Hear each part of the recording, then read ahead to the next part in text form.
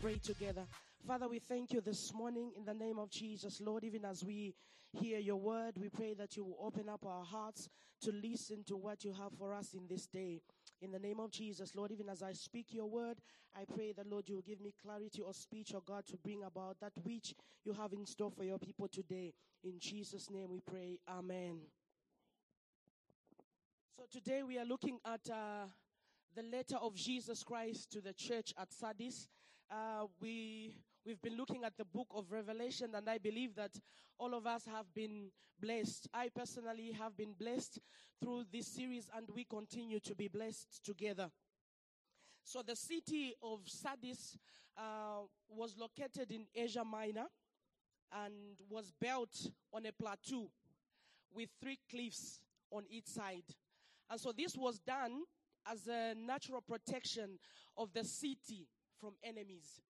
So even though this city was built in this way, we hear in history that the city was captured by enemies and was attacked at least twice. So even though they had built their own way of protecting the city was still captured. Enemies still came and attacked the city. And we also hear that Sardis was a very wealthy city because it was situated at the junction of important roads, or should we say trade routes. I can give an example of the way Kitwe is. Kitwe is like the trade city of the Copper Belt, and we have other towns that are leading to Kitwe. Towns like Ndola, we have Mufulira, we have Kasumbalesa, and we have all these other cities that are connecting to the city of Kitwe. And so Sardis was like that. So it was like at the center of all these routes that were trade routes, which were very important at that time. And so we hear that the connection between Sardis and money was well known at that time. And why was it so? It was because Sardis was the place where money was printed. So it was a city where the money that they used to use at that time was printed in that city. And we hear that even the modern day printing of money actually got the idea from Sardis. So the money that we use today in our time actually got the idea from the city of Sardis, because the printing of money actually originated from the city of Sardis. And so because this was a city that was wealthy, this was a city that had money, this was a city that had the printing of money, the life was easy. Life was luxurious. You know, imagine a city where money is printed. It's easy to have money. You know, it's easy to have a good life. It's easy to have a luxurious life. And so this was the same with the city of Sardis, because they had money easily available. And so life was easy for them. And activities were happening in the city. And to add on, even sinful activities were happening because money was easily and readily available. And so many things were even bought, or sin was actually being bought by money because money was readily available. And because of this, the church too in the city of Sardis had been on a downward spiral spiritually for a while, or for a long time, because the life that was outside, the life that was happening in the city had also come into the church. And so the spiritual life of the church was going down for a while. And we see that even the influence of the world had taken the root in the church, and even the tolerance of sin had taken its toll right in the church. So we see that there was no difference between what was going on the outside of the church and what was going on inside the church. So it's like the influence of the world, because of there's so many activities that were going on outside the city were also happening in the city. In the church. And so this caused the church to go down spiritually. Are we together? The church was well known. As we read in the book of Revelation, chapter 3, verse 1. So this church was well known as a vibrant church It was known as a church which was lively. It was known as a church which was full of life. And so this was known all around that place. If they just hear the church at Sardis, they knew, oh, we know that church. That's the church that is full of life. And it was well known. But the Bible says that even though the church was well known as being alive, they had a reputation of being alive. They were actually spiritually dead. As we see in Revelation 3, verse 1. They had a reputation of being alive. They had a name of being alive. And so they had a reputation with people, but they didn't have a reputation with God. People knew them as a vibrant church. People knew them as a lively church. And they had this reputation around the world. They had this reputation around the city, but they didn't have that reputation with God. God did not approve of their works. He did not approve of their works. To him, they were actually dead. So it's like a spiritual cancer had unknowingly made its way into the church and sucked the spiritual life out of the church. So in as much as they felt like they were alive, in as much as they felt like things were going well with them, to him, he said, you are actually dead.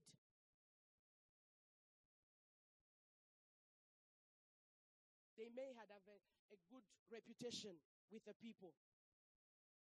And I'm sure everybody, when they heard the name Sardis or the church at Sardis, they knew which church that was because it was lively. It was vibrant. But they were spiritually lifeless. If we look in the book of Matthew 23, verse 27, it says that, woe to you, teachers of the law and the Pharisees, hypocrites, you are like whitewashed tombs, which look beautiful on the outside, but on the inside are full of dead men's bones and everything unclean. Jesus looks at them and says, you look beautiful on the outside. Everything about you looks okay on the outside, but on the inside, you are actually dead. There are dead bones inside. So this tells us that Jesus does not only look at how we look outside and the things that we do on the outside. His interest is the inside of us. We might say, it's the church at Sardis. I'm sure they were just not serious with the money that they had, with the wealth that they had. I'm sure they were just not serious with the things of God. Now let's bring it down to ourselves today as a church, as Open Church here in Ndola. Let's look at the activities that we do as a church. Let's look at the programs that we have as a church. Can it be said of us that we are a church that is full of life? Can it be said of us that we are a vibrant church? I'm sure Open Church is known here in Ndola as a church that serves coffee. Wherever you go, you hear, oh, I'm coming to your church. I hear there's coffee in your church. We have a reputation out there, not so. We have a reputation out there. We might say, yes, we are Open Church and we have these programs, we have these activities. Now let me bring it down to our different teams that we are involved in as a church. You might say, I'm on the worship team, I'm on the tech team, I'm on the host team. Actually, we put on red t-shirts.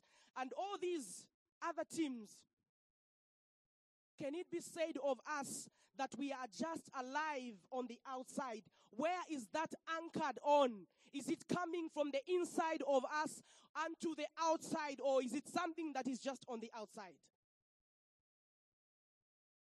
Just think about that for a minute.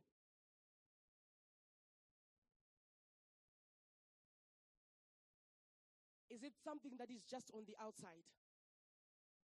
As I stand here, I'm also thinking about myself because I'm one of the people who is everywhere. I'm also thinking about myself. I'm all over. I'm hosting, I'm singing, yes, I'm all over the place. Today I'm preaching. Is it just on the outside? Or is it springing from the life, from the inside of me? This is what was happening in the church at Sardis. Everything was in the outside. All the activities that they were doing them from the outside.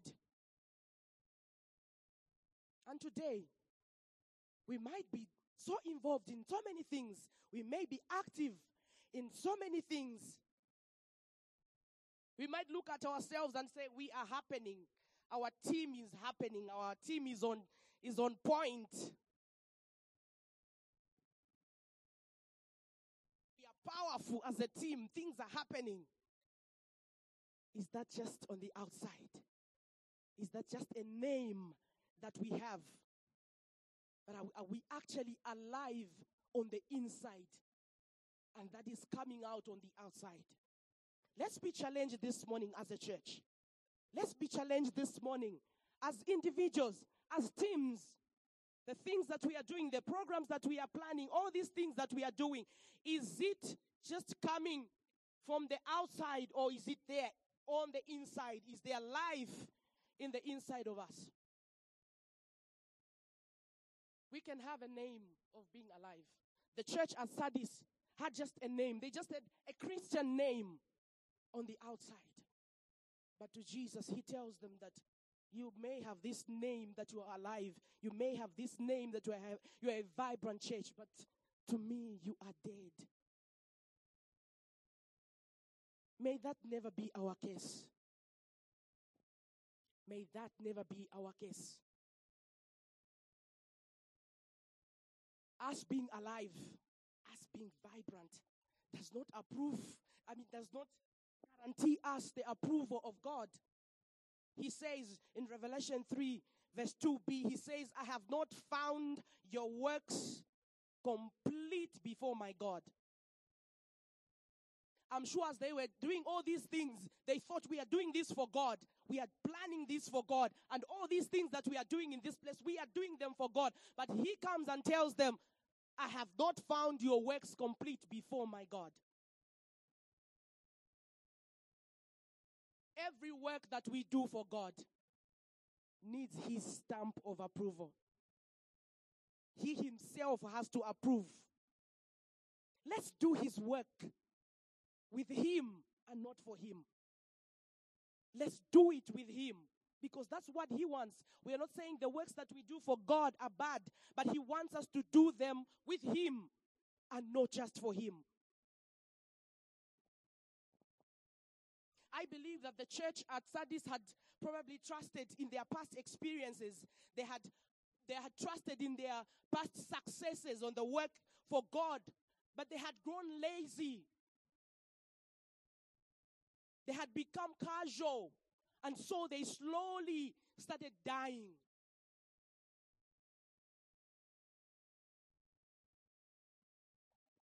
Their indifference had led them to be complacent. They became casual about the works of God. They became casual about having a relationship with God. They thought, we are just doing it. Okay, it's happening. We have this name here, and let's keep moving on just like that. And they continued on and on and on and on. And we hear Jesus is telling them, he's actually telling them that you are dead. You are dead. Because I'm sure they had become comfortable in the works that they were doing, in the works that they thought they were doing for the Lord. They had forgotten that they could cease to be the church of the Lord. The church that we are talking about today, it's not this building here. He's speaking to you and me. You are the church. Who is Open Church? It's you and me. This is Lowenthal Theater, by the way. That's the name of this building. But Open Church, it's you and it's me. And we are the church that God is speaking to today. He's not talking to this building. He's not speaking to this building that we are in. He's speaking to you and me because you are his church.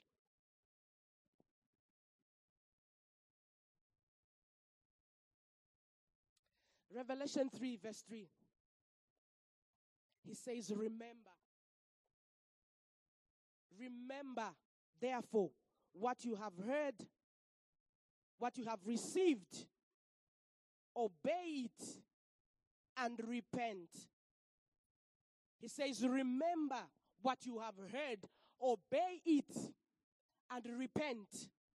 He says, if you do not, I'll come to you as a thief. You know, Jesus will come to those that are not expecting him. I believe that when we sleep in the night, we don't expect that a thief will come. We just wake up in the morning, the TV is gone. You wake up in the morning, the bicycle is gone. We don't really know that a thief is going to come. And he says, to those that do not expect it, I will come like a thief. Jesus is coming soon. Jesus is coming soon. And we have to be ready for him. You and I have to be ready for the coming of the Lord Jesus Christ. 1 Thessalonians 5 verse 2 says that, for you know not the day of the Lord will come like a thief in the night. Let's be aware of the soon coming King. Let's live in awareness with the coming of Jesus Christ. You know, some of us, when we live, we are just like, oh, how old am I? I think maybe Jesus will come when I'll be 50. Or maybe Jesus will come when I'll be 60. Or maybe Jesus will come when I'm married. Or maybe Jesus will come when I have this, when I have that. He will not wait for us to have whatever we think that we're going to have. He will just come and we will not know it. And so we have to be ready every second, every minute of our lives. We have to be ready for the coming of the King of Kings. Because he has promised in his word that he's coming. And so, as we are even looking at the book of Revelation, we are preparing our lives. We are preparing ourselves for the coming of the Lord Jesus Christ. As we hear of these churches, we may think that, oh, it's those churches. I'm sure Jesus was writing to those churches. But Revelation is actually the unveiling of the future. The unveiling of the things that will happen in the future. And this is what we are seeing today. It's actually what was spoken for the future. And here we are. Jesus is still speaking to us as Open Church. Maybe if we were there in those days, maybe Jesus would have also written to the church at Ndola. Open Church. I don't know how he would have put it. But what would he say of us? Would he say we are vibrant but dead? Would he say we are alive? Hallelujah. As in the case of a dying church, there were those that kept their faith. Amidst those that were dead, amidst those that were dying, there were those that kept their faith. They did not give up to the immorality and the religiousness that was going there.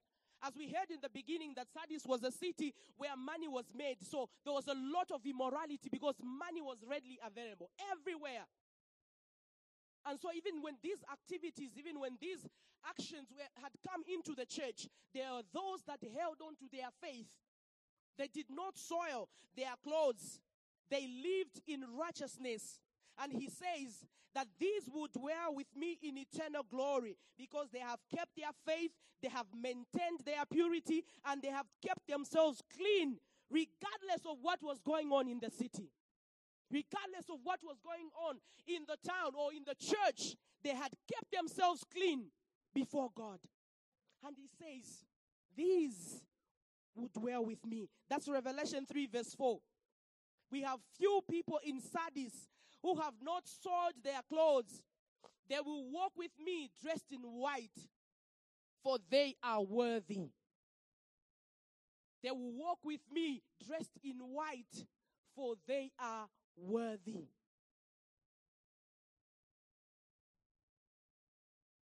We have people that fall in different things because it's happening in the community, because it's happening all around us.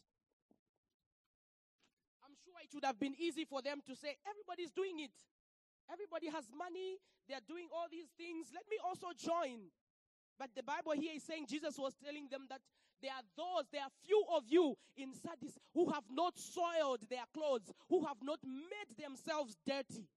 He says, these walk with me, dressed in white.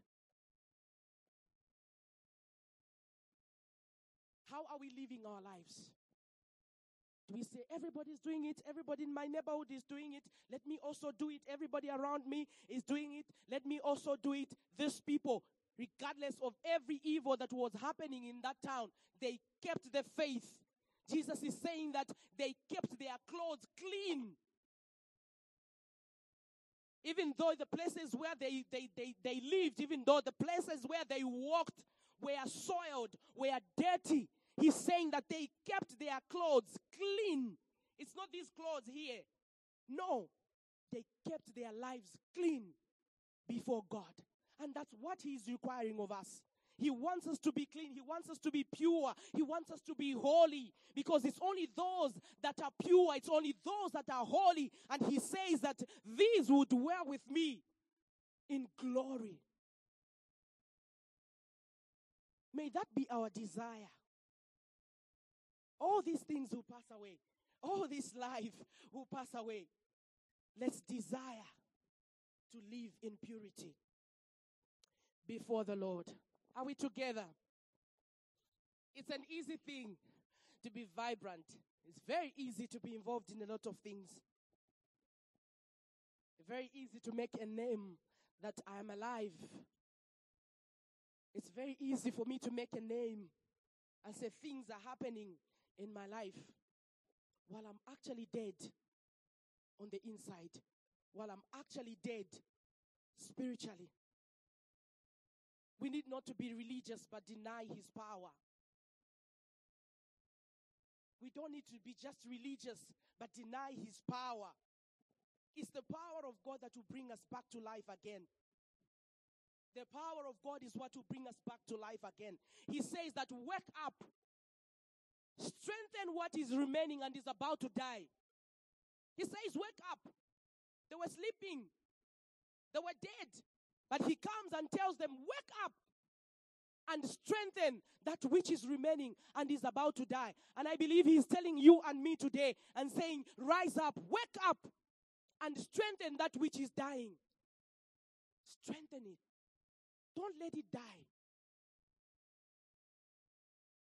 May we as a church wake up and strengthen that which is about to die. How can we ensure that despite being alive, we are not dying? How can we ensure that despite being alive, we are not dying? Number one, have a relationship with Jesus. Have a relationship with Jesus. Living without Jesus is death. There's no two ways about it. Living without Jesus is death. No matter how beautiful you may be, no matter how handsome you may be, no matter how educated you may be, no matter how influential you may be, no matter how wise you may be, no matter how wealthy you may be, without Jesus, you are dead. There's no other way to say that. There's no sweeter way to say that. We cannot even put cream on that one. Without Jesus, you are dead. Have a relationship with Jesus. Have a relationship with him. Because it's in him that we have life. It's in him that we have life. Ephesians 2 verse 1 says that even you who were dead in your transgressions and sins have been made alive through Jesus Christ. So it's only in Jesus that we can find life. It's only in him alone that we can be alive. Nowhere else. The money that the church of Sardis had, the wealth that they had as a city or as a church, did not give them life. It did not give them life. It's Jesus who gives life. Have a relationship with him. Have a relationship with him. Number 2, live in the word. Live in the word. It is by the word of God that we can be made alive. Because his word is life. His word is life. John 6:51 says, I am the living bread, and I came down from heaven. If anyone eats of the bread, he will live forever. If anyone eats of the bread, he will live forever. Man lives by every word that comes from the mouth of God. And Jesus is the word that we have to live in. Jesus is the word that we need for us to be alive. Let's hear his word. Let's read his word, because life is in that word. Hallelujah. Number 3, prayer. Prayer. What is more important, breathing in or breathing out? Which one is more important? Let's choose one. Which one is more important, breathing in or breathing out? Which one? I can hear breathing in. Others are saying breathing out. No, let's choose one which is more important. Which one is more important, breathing in or breathing out? Breathing in. Can we breathe in? Can we all breathe in without breathing out? Can we do that? Let's all breathe in. How many of us can stay like that up to the end of the service? We might fall dead. Prayer is like breathing in and out. That's how important prayer is to us. Because prayer will keep us alive. Prayer will keep us connected to the source of life. Prayer is communicating with the one who is the source of life. And so, you cannot be prayerful without being alive. Because prayer will keep you alive. Prayer will keep you connected to the one who is the source of life. I know sometimes we pray when we are in need. We pray when things are not going well. We pray when, I need to do this, I need to do that. God, please help me. And sometimes we only pray when we are eating, and that's the only time when we pray. That's like breathing in and not breathing out. You will not survive. We need prayer. Daily communication with the source of life. Have you ever seen a situation where at your house you don't have power? Does that mean that there's no power in the city? If there's no power in your home, does it mean the whole city doesn't have power? No, it's just that your house is not connected to power, not so. But once you are connected, then there will be power in your home as well. Oh, you didn't hear that. If you don't have power in your house, does it mean the entire city doesn't have power? No. It's just that your home is not connected to ZESCO. But once you are connected, then there will be power in your home as well. Let us be connected to the source of life through prayer. Let us be connected to him who is the source of life. That's my encouragement to you this morning. Lastly, overcome sin and temptation. Overcome sin and temptation. How can you ensure that despite being alive, you are not dying? Overcome sin and temptation. Revelation 3:5. It says, he who overcomes will never be blotted from the book of life. So there's some battle here. There's something to fight here. Whenever you hear the word overcome, then there's some fighting to be done. You don't just sit there and say, okay, I will overcome. You have to overcome sin and temptation. By the way, sin is very sweet. Yes, sin is very sweet. Not so. It looks good. It looks attractive. If I may add on, I think it even smells nice. It's very appealing. No, it looks nice. Let's be real here. Sin is sweet. It looks nice to the eyes. It smells nice. It looks good. Yes, because if it didn't look good, we would all be running away from it. If it wasn't attractive, we would all be running away from it. It doesn't come with horns. It doesn't come with horns on it. It comes looking beautiful, nicely dressed. So much that the moment you look at it and you're like, oh, wow, this is nice. But I want you to hear this today, that you have to overcome.